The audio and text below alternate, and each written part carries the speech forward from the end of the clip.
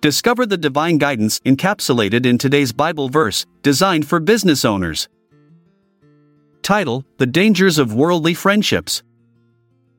Bible verse, James 4 verse 4, You adulterous people, don't you know that friendship with the world means enmity against God?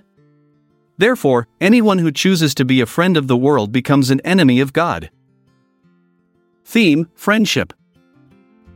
Dear friends, today, we gather to explore a powerful message from the book of James. In this verse, James warns us about the dangers of forming friendships with the world and how it can lead us away from our relationship with God.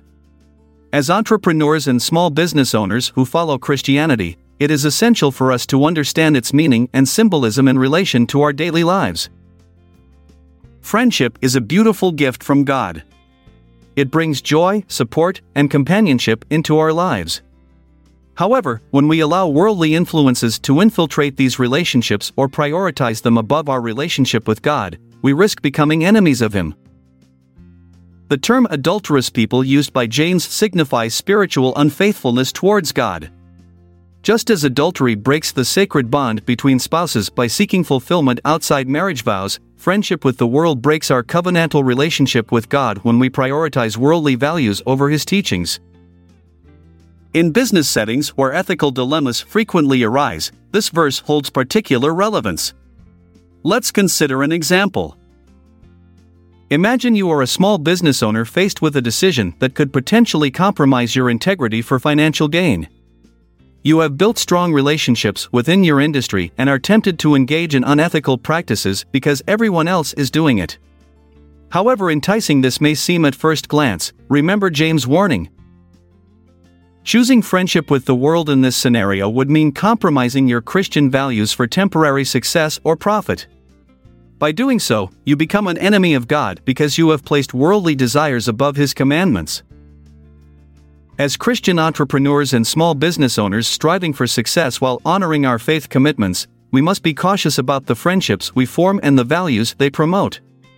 We are called to be in the world, but not of it. This means that while we engage with society and its systems, we should always prioritize our relationship with God above all else. To navigate these challenges, it is crucial to surround ourselves with like-minded individuals who share our Christian values and can provide support and guidance.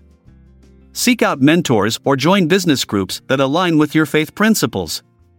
Surrounding yourself with fellow believers will help you stay grounded in your commitment to God while pursuing success in the business world.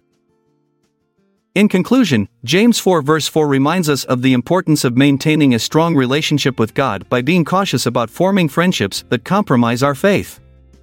As entrepreneurs and small business owners, let us remember that true success lies not only in financial achievements but also in remaining faithful to our Christian values. May we continually seek wisdom from God as we navigate through ethical dilemmas within our businesses, ensuring that every decision made reflects His teachings rather than conforming to worldly standards. Let us pray. Heavenly Father, we thank You for Your word which guides us through every aspect of life.